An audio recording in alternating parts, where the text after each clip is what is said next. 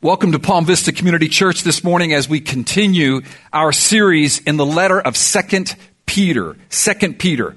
We've taken a few weeks break from our methodical, systematic walking through the letter of 2 Peter, sort of verse by verse or paragraph by paragraph, to talk to you about the purpose of the church, the main purpose of the church, which is to go and make disciples. So we've taken a couple of weeks to talk about that. This is the way that we sort of crafted the question, why do we gather? And we said, we gather to go and make disciples. We looked at Matthew 28. And then last week we talked about, well, how do we go? How do we make disciples? Does the Bible speak to a method? Does it speak to a message that we take with us as we go? And we say, yes, it does. The message is the gospel, and the method is that we incarnate that gospel. In other words, we live that gospel together as a church. That's part of the reasons why we're doing what we're doing this morning. So today we re-engage our series in 2 Peter where we left off back on July 31st. And actually, that's going to be 2 Peter chapter 1, verses 16 to 21. 2 Peter chapter 1, verses 16 to 21. So please open your Bible to that passage. And the title of our message this morning is, Pay Attention. Pay attention. Now, it's hard to pay attention. And for those of you who know me, it's particularly hard for me to pay attention. Because I could be in a deep conversation with you. And whether it's an insect that flies by my head or a thought that flies through my head, you could lose me there briefly, right? I know none of you are like that. No, most of us are like that. It's tough to pay attention. It's tough to pay attention. If I was looking at my report cards from when I was in elementary school, so my dear mother, who's back here, 92 years old, has kept my report cards. And back then at Biscayne Gardens Elementary School in the 60s, they actually had paper report cards. And so I was looking at them. And on the back of my report cards, there's a section on comments. And over it was the same comment. Albert is a good student, but he lacks self-control. You guys say amen. I'm trying to grow in that. But isn't it hard today in particular to pay attention? We seem to be a culture that lacks self-control, and particularly in South Florida.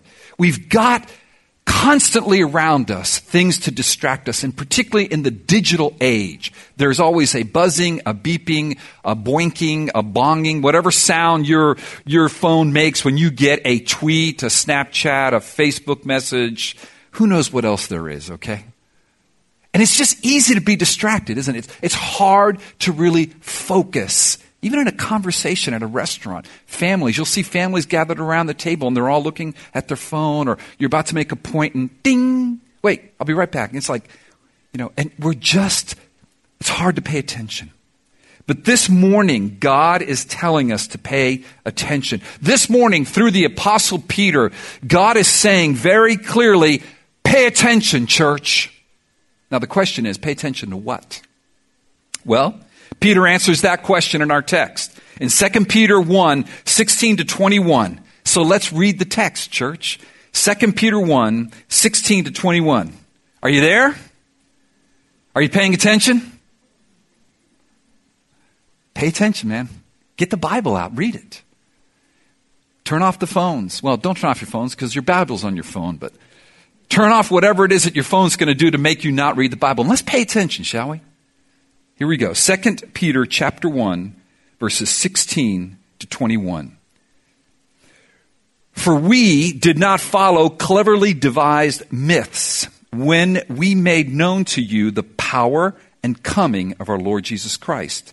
But we were eyewitnesses of his majesty. For when he received honor and glory from God the Father, and the voice was borne to him by the majestic glory, "This is my beloved Son, with whom I am well pleased."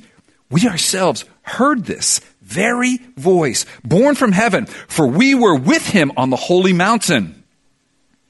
And we have the prophetic word more fully confirmed, to which you will do well to pay attention as to a lamp shining in a dark place, until the day dawns and the morning star rises in your hearts, knowing this, first of all, that no prophecy of Scripture comes from someone's own imagination. For no prophecy was ever produced by the will of man, but men spoke from God as they were carried along by the Holy Spirit. All right, did you catch it?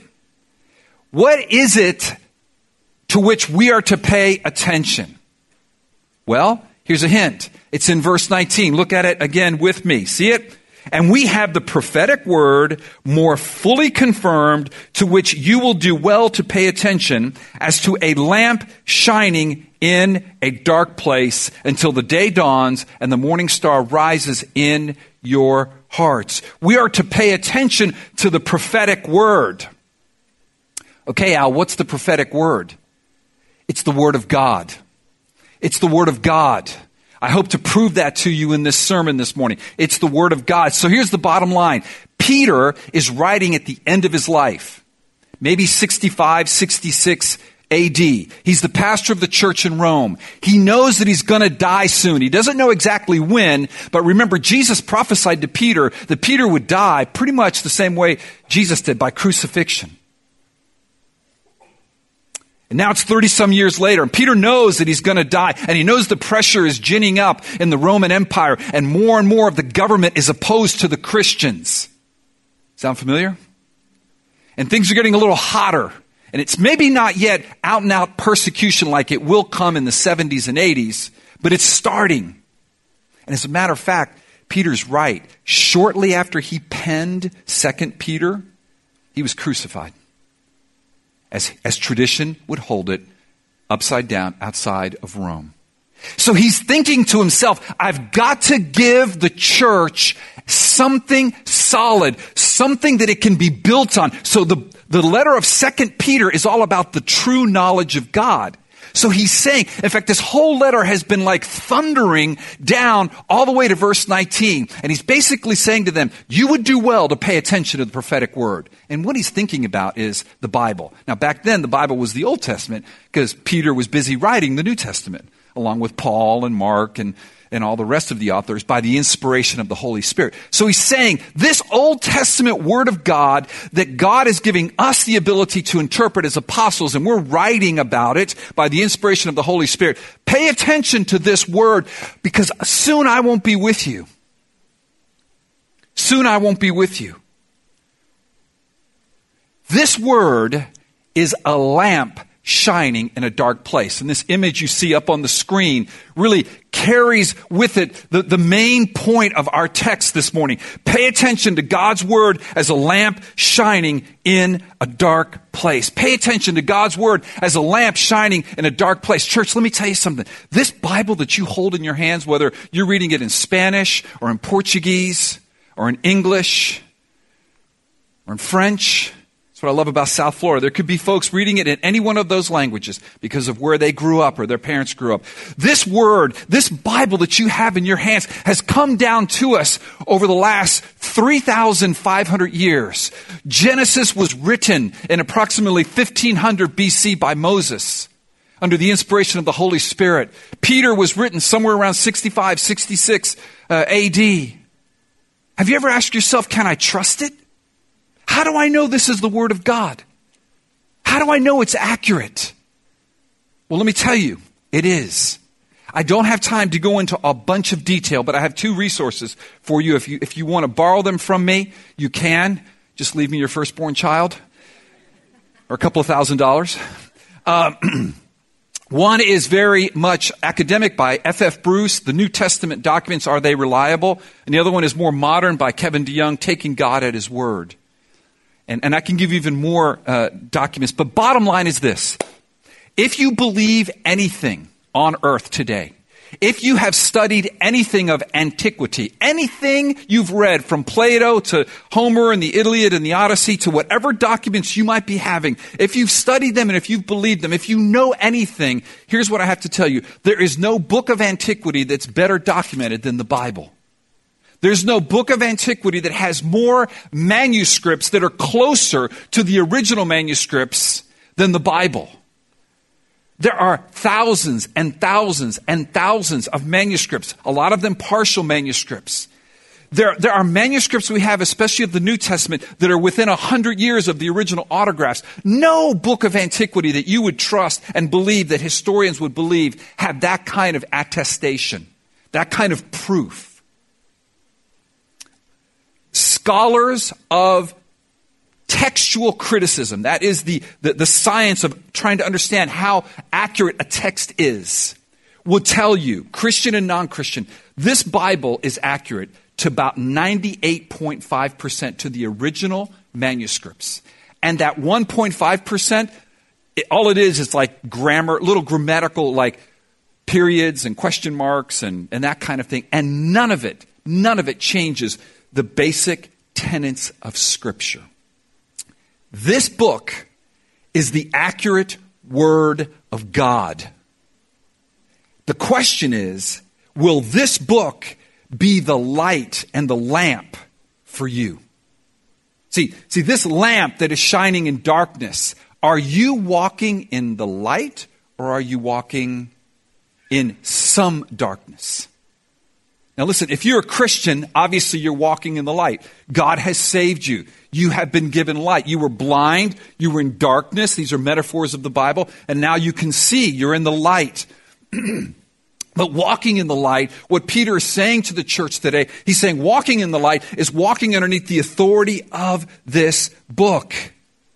Is the Bible that which lights your way? Psalm 119, 105 says, your word is a lamp to my feet and a light to my path. Like this lamp here. A lamp to my feet and a light to my path. I believe that's what God is asking and really compelling us to consider this morning. Is the Bible this light for you? Is it the authority for you? Is it what rules your life? There's fancy ways of saying that. Is it what constrains your conscience? That's a fancy way of telling you, is the Bible what tells you how to live, the decisions you make, what to do? Or are they the cultural norms? Your own opinion? You see, that's what's happening here in this second letter to Peter. A bunch of false teachers are saying that the apostles and Peter have been making up myths and fables about the return of Jesus Christ as the judge of all the universe. And they're saying, these guys are making things up as they go. And Peter is saying, look at it in verse 16, no, we're not making those things up, for we did not follow cleverly devised myths when we made known to you the power and coming of the Lord Jesus. No, we're not making it up as we go. You're making it up as you go. We are basing our teaching that Christ will return again as the judge of all the world on the Word of God. It is the lamp that lights our way and our feet. Is it the lamp in your life? See, the truth is that Jesus came the first time. The truth is that his first coming anticipates his second coming. And the truth is that when he comes a second time, he's going to come as the judge of the living and the dead. But that is a truth that the false teachers didn't want to hear, because the false teachers were living lives that were against God's will. They were living licentious, sensual, given to the flesh lives. And they were falsely teaching other Christians to live that way. And since they were not coming under the authority of God's word, they did not want to even think about the return of Christ. So they denied it. Later on in this book, we're going to read that they basically said, hey, you said that Jesus is coming back. Where is he? Everything continues as it has from the beginning. Where's the promise of his coming? Kind of like with the storm, right? Like I got up this morning and said, you watch the news and you think, life's going to end as we know it. Go out and buy all the water and things you can, gas up your car, your neighbor's car, an unknown person's car. Just get as much gas as you can, because everything's going to end. And I woke up this morning and I went, where is it? Everything is as it was. It is sunny. It is sunny. And so they were saying the same thing. Jesus is coming back. Everything is as it was. The reason they were saying that is because they were living lives against God's word. They didn't want Jesus to come back. So here's the application for you and for me. It is this. Are you living as Jesus and his word, the authority in your life? Is his word your authority? Or has your lifestyle influenced how you look at God's word so that, like the false teachers, you want to kind of reinterpret God's word because you know that you're not living according to God's word, and when you're breaking the law, the last one you want to see are the authorities. If you just run a red light, the worst feeling in the world is as you run the red light, not on purpose, of course, because none of you would do that, not because you're late and you're in a hurry, but maybe you just got distracted, right? Not because you were speeding. But the moment you run through the red light, what's the last thing you want to see? You don't want to see facing you, making a left-hand turn, waiting for you since you blew the light, a police officer, do you? Because you're like, uh-oh, and then you look in the rearview mirror and there he goes, right behind you. So if you're breaking God's law, the last thing you want to believe is that Jesus is coming back as the judge of all the universe. So my question to you is this. Are you living as the Word of God, your authority, or are you living as your own self and your own thoughts and your own opinions as your authority? And I just felt like that really is like a sermon within a sermon for you this morning. In a moment, we're going to get into Peter's twofold proof that Jesus is returning. That's a very important proof for you and me because there were suffering Christians who were being told in 1 Peter, listen, the suffering now anticipates the glory to come. So therefore in 2 Peter, Peter has to address the false teachers saying that, hey, there is no glory to come because those Christians are saying, wait a second, Peter told me in 1 Peter that I endure the suffering now because there's glory coming. And now these false teachers are saying there's no glory coming. This is all there is. So Peter has to oppose that. And we're going to see his specific arguments in a moment. But before we get there, I just want to ask you, is this word your authority? Or is your own opinion your authority? And if it's your own opinion that's your authority, has your opinion been colored by the sins of your life?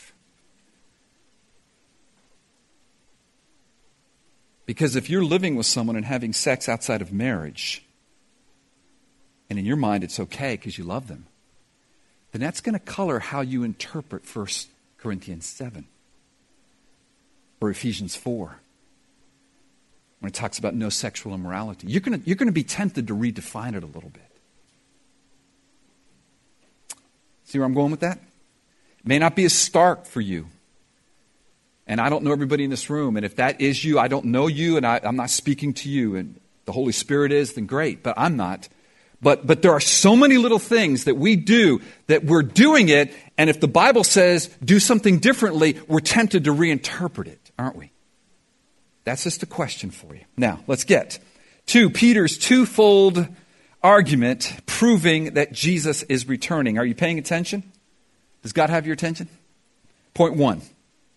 Christ's first coming anticipates his second coming. To make this point, Peter uses the transfiguration. The transfiguration is recorded in the synoptic gospels, Matthew, Mark, Luke, and it's recorded in Matthew 17, Mark 9, and Luke 9. And basically what the transfiguration is, that Jesus in Galilee called Peter, James, and John with him to go up to a mountain. And when he got to that mountain, Moses and Elijah showed up, and then they heard a voice from heaven saying, "This is my beloved Son at whom I am well pleased." Now that happened 30 years earlier, but Peter refers to it right here as if it happened yesterday. Look at verses 17 and 18. For when he received honor and glory from God the Father, and the voice was borne to him by the majestic glory, "This is my beloved Son with whom I am well pleased," we ourselves heard this very voice borne from heaven, for we were with him in the holy mountain. Now you say, wait a second, Peter, that happened 30 years ago. How can you remember that? Would you forget it if 30 years earlier you saw Moses and Elijah show up next to Jesus on a mountain. Jesus is transfigured. He's glowing. And then suddenly you hear a voice, and I can only imagine it just scared them to no end, saying, "This is my beloved Son with whom I am well pleased." I think you'd remember that. Now, what's interesting is, why does Peter pull that experience out, eyewitness account, to prove that Jesus is coming back?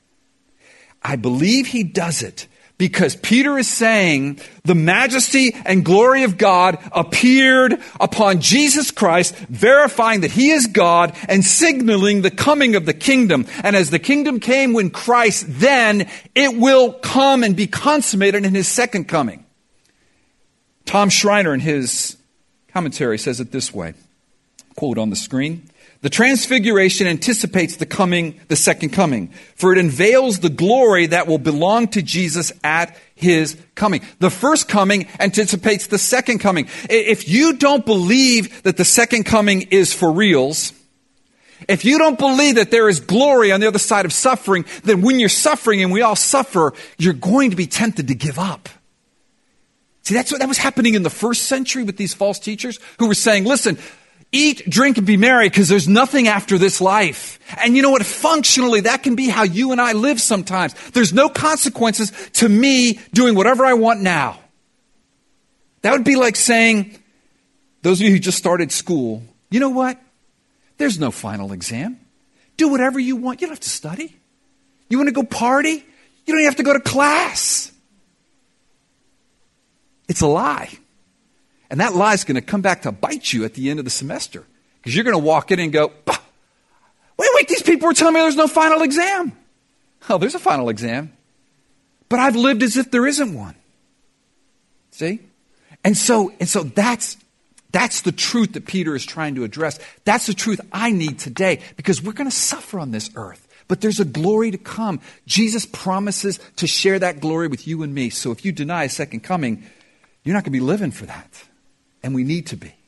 So point one, the transfiguration, the first coming of Christ anticipates his second coming. Point number two, God's word assures us of Christ's second coming. God's word assures us of Christ's second coming. You say, hey Al, you've been talking about the prophetic word being the same as the word of God. I've been looking at this text and I'm trying to figure out two things. Number one, why is there water at your feet? And number two, where in the world do you see the word of God? This anticipates the prophetic word preparing us for baptism later on. So it's like, where do you see the word of God here? That's a great question, church. I'll tell you where I see it. I see it in verse 17. See if you can find it with me. For when he received honor and glory, this is Peter describing what happened on the Mount of Transfiguration, from God the Father, and the voice was borne to him by the majestic glory. In your Bibles, do you see a quotation mark right before this? All right, alert. Okay, alert. This is probably an Old Testament quote, which it is. This is my beloved Son, comma, with whom I am well pleased. End quotation mark. There's your word of God. There's your word of God. What that is, what Peter is doing there, is he's taking two Old Testament pictures of God coming to judge and rule the world. He's putting them together, and Peter, by the power of the Holy Spirit, is saying, this is that. The first one is in Psalm 2:7, and the second one is in Isaiah 42:1. So up on the screen, Psalm 2:7. The psalmist, around 1000 BC, writes, I will tell of the decree. The Lord said to me, you are my son. Today I have begotten you. And Isaiah, some 300 years later, wrote by the inspiration of the Holy Spirit, saying, behold, my servant whom I uphold, my chosen and whom my soul delights. I have put my spirit upon him. He will bring forth justice in the nations. The servant in whom he delights is the Son. And so Peter, by the Holy Spirit, brings those two together and says, this is what the voice said. But my beloved Son in whom I delight. And so this is the word of prophecy. This is the word of God. And Peter says that Jesus fulfills that. But then your question to me is, but Al, where does it say that he's coming back to judge? Well, let's go back to Psalm 2 on the screen. Psalm 2, 8 and 9. Ask of me, and I will make the nations your heritage, and the ends of the earth. He's speaking to the Son. your possession. You shall break them with a rod of iron and dash them in pieces like a potter's vessel. What Peter is saying is those false teachers are lying. We're not the ones making up myths. These aren't cleverly devised myths, verse 16. No. This is the Word of God. This is what God said was going to happen. And Jesus is that one. And his first coming anticipates his second coming. And at his second coming, he's come to dash and rule and with a rod of iron and dash them in pieces like a potter's vessel. And he's coming with his gaze to judge the world. Dear Christian, here's your confidence in Christ. That judgment falls on Jesus. And when that day comes, you'll be able to stand on that day because you're going to say, I'm in Christ. That's really good news. I mean, the bad news needs to precede the good news, doesn't it? The bad news is he's coming as a judge. The exam is coming, and all of us fail the exam. But the good news is Jesus passed the exam, and Jesus is the one in whom we hide, and Jesus is the one in whom we trust, so that on that day my confidence is, oh, Jesus, that'll be a great day for you, Christian. And you need to live today as if that day were real. You need to live today according to God's word, not your opinion. Because if you lived by your opinion, you would fail that day. You can't live by your own self-righteous, self-justifying ways. You will fail. You will be judged. It will be a horrible day. But you don't. You live by the righteousness of Christ. So therefore, put away your judgments and your opinions and hold on to the Word of God. Love the Word of God. Apply the Word of God. Memorize the Word of God. Go to community group and talk about the Word of God. Guys, we talked about this last Wednesday, man. Let us make every effort to really just let the Word pour over me. Because it's that word that tells me I'm saved by grace alone, in Christ alone, by faith alone, for God's glory alone. So let me live that way, Christian.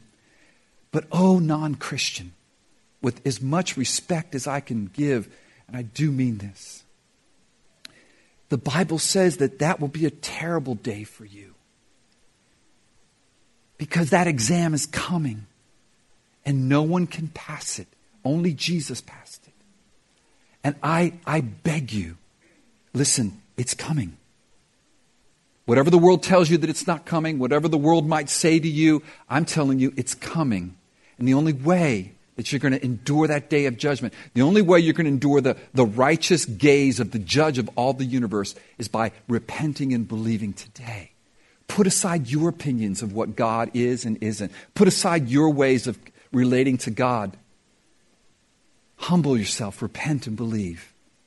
Oh, and that day will be a great day for you. That day will be a great day for you. The very prophecy that tells us that, the very prophecy that preaches that to us is the Word of God. And in conclusion, that word is sure. That's what verses 19, 20, and 21 are all about. That word is sure. That word is the word to which we pay attention. That word is the lamp shining in a dark place. That word is the word that gives me light.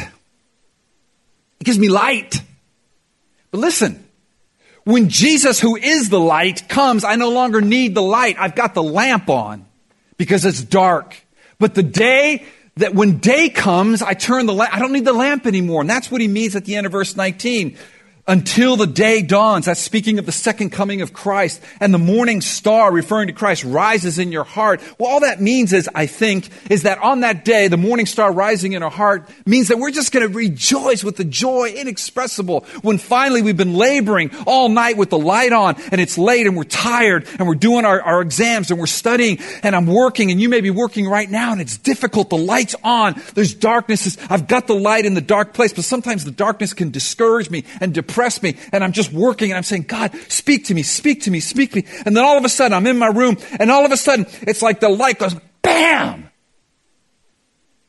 And on that day, there's no more sin. Alpino's not wrestling with the things that Alpino wrestles with, and whatever you wrestle with, and those things that grieve us and hurt others. There's no more earthquakes. There's no more terrorist attacks. There's no more banking failures. There's no more lying and stealing and cheating. There's no more adultery. There's no more rape. There's no more murder. There's no more children that are left abandoned on the trash heap of life. but there's joy inexpressible. On that day, we won't need this word anymore because the word, we're in his presence. That's what that means. Oh, church, live for that day. Live for that. Live today in light of that day. This word is true. This word is not the fabrication of human beings. Verse 20 simply states that Peter, by the power of the Holy Spirit, properly interprets the Bible. And verse 21 simply states the inspiration of the Word of God, that God, working with human authors, He doesn't change their personality, but both human beings and God are fully involved in the process of inspiration. The personality and gifts of the human authors were not squelched or suppressed. Both God and human beings contributed to the prophetic word. Ultimately, however, and most significantly, these human words are God's words. So God uses Peter, God uses David, God uses Daniel, but it is God's word. That's why we study the personality. That's why we study the literary type. That's why we study when we say, what's Peter saying here? What kind of Greek is he using? What is that Hebrew phrase that Moses uses? Why does David use this? We know that it's God's word and God's the one that is the primary mover, but he uses the personalities, the context, the life experiences, the audiences to whom they are preaching and writing of the authors. But it's God's word, church. Therefore, quoting from Schreiner again, evangelical theology rightly infers that the scriptures, are authoritative, infallible, and inerrant, for God's words must be true. That's why we spend the time preaching. That's why I get all worked up. That's why Corey gets all worked up. That's why we love to preach the word, because it's God's word and it's true. Church, as we transition into receiving new members, I pray that we would live today in light of that day because of God's word. Church, I pray that God's word would be a lamp unto our feet and a light unto our way. I pray that God's word would give us hope. It is God's word that we're obeying. It's God's word that those who are being baptized are obeying. It's God's word that we're trying to apply as we join the church. It is God's word. Church, let us resist the temptation to make it up as we go, jettisoning our man-made opinions for God's word. Let us pay attention to God's word, dear friends. Let us pray. Father, I thank you for the preaching of your word this morning. It is a fearful and wonderful thing to do. What man is able to declare your word and preach it and give explanation to your word to your people? None of us. So we do it with a limp. We do it imperfectly. We do it haltingly. We do it with all kinds of distractions all over the place. But Father, we do it in obedience to you, that it would encourage your people. Oh, encourage your people this morning. That it would lift up souls and spirits that are down. That it would give hope and vision. Lord, to the lost, your elect that are sitting right here, right now, fast bound in darkness, may it give them that light, and may you by your Spirit bring to life their dead souls, and they be saved through the power of the gospel preached in your word. May marriages be set right. May broken hearts be healed. May minds that are tormented be given peace through the word of God. And we'll stay humbly underneath it, Lord. We humble ourselves under your word and say, Lord, your will be done, not mine. Your opinion, Lord. Just show us. Help us understand it by your Spirit. In Jesus' name. Amen.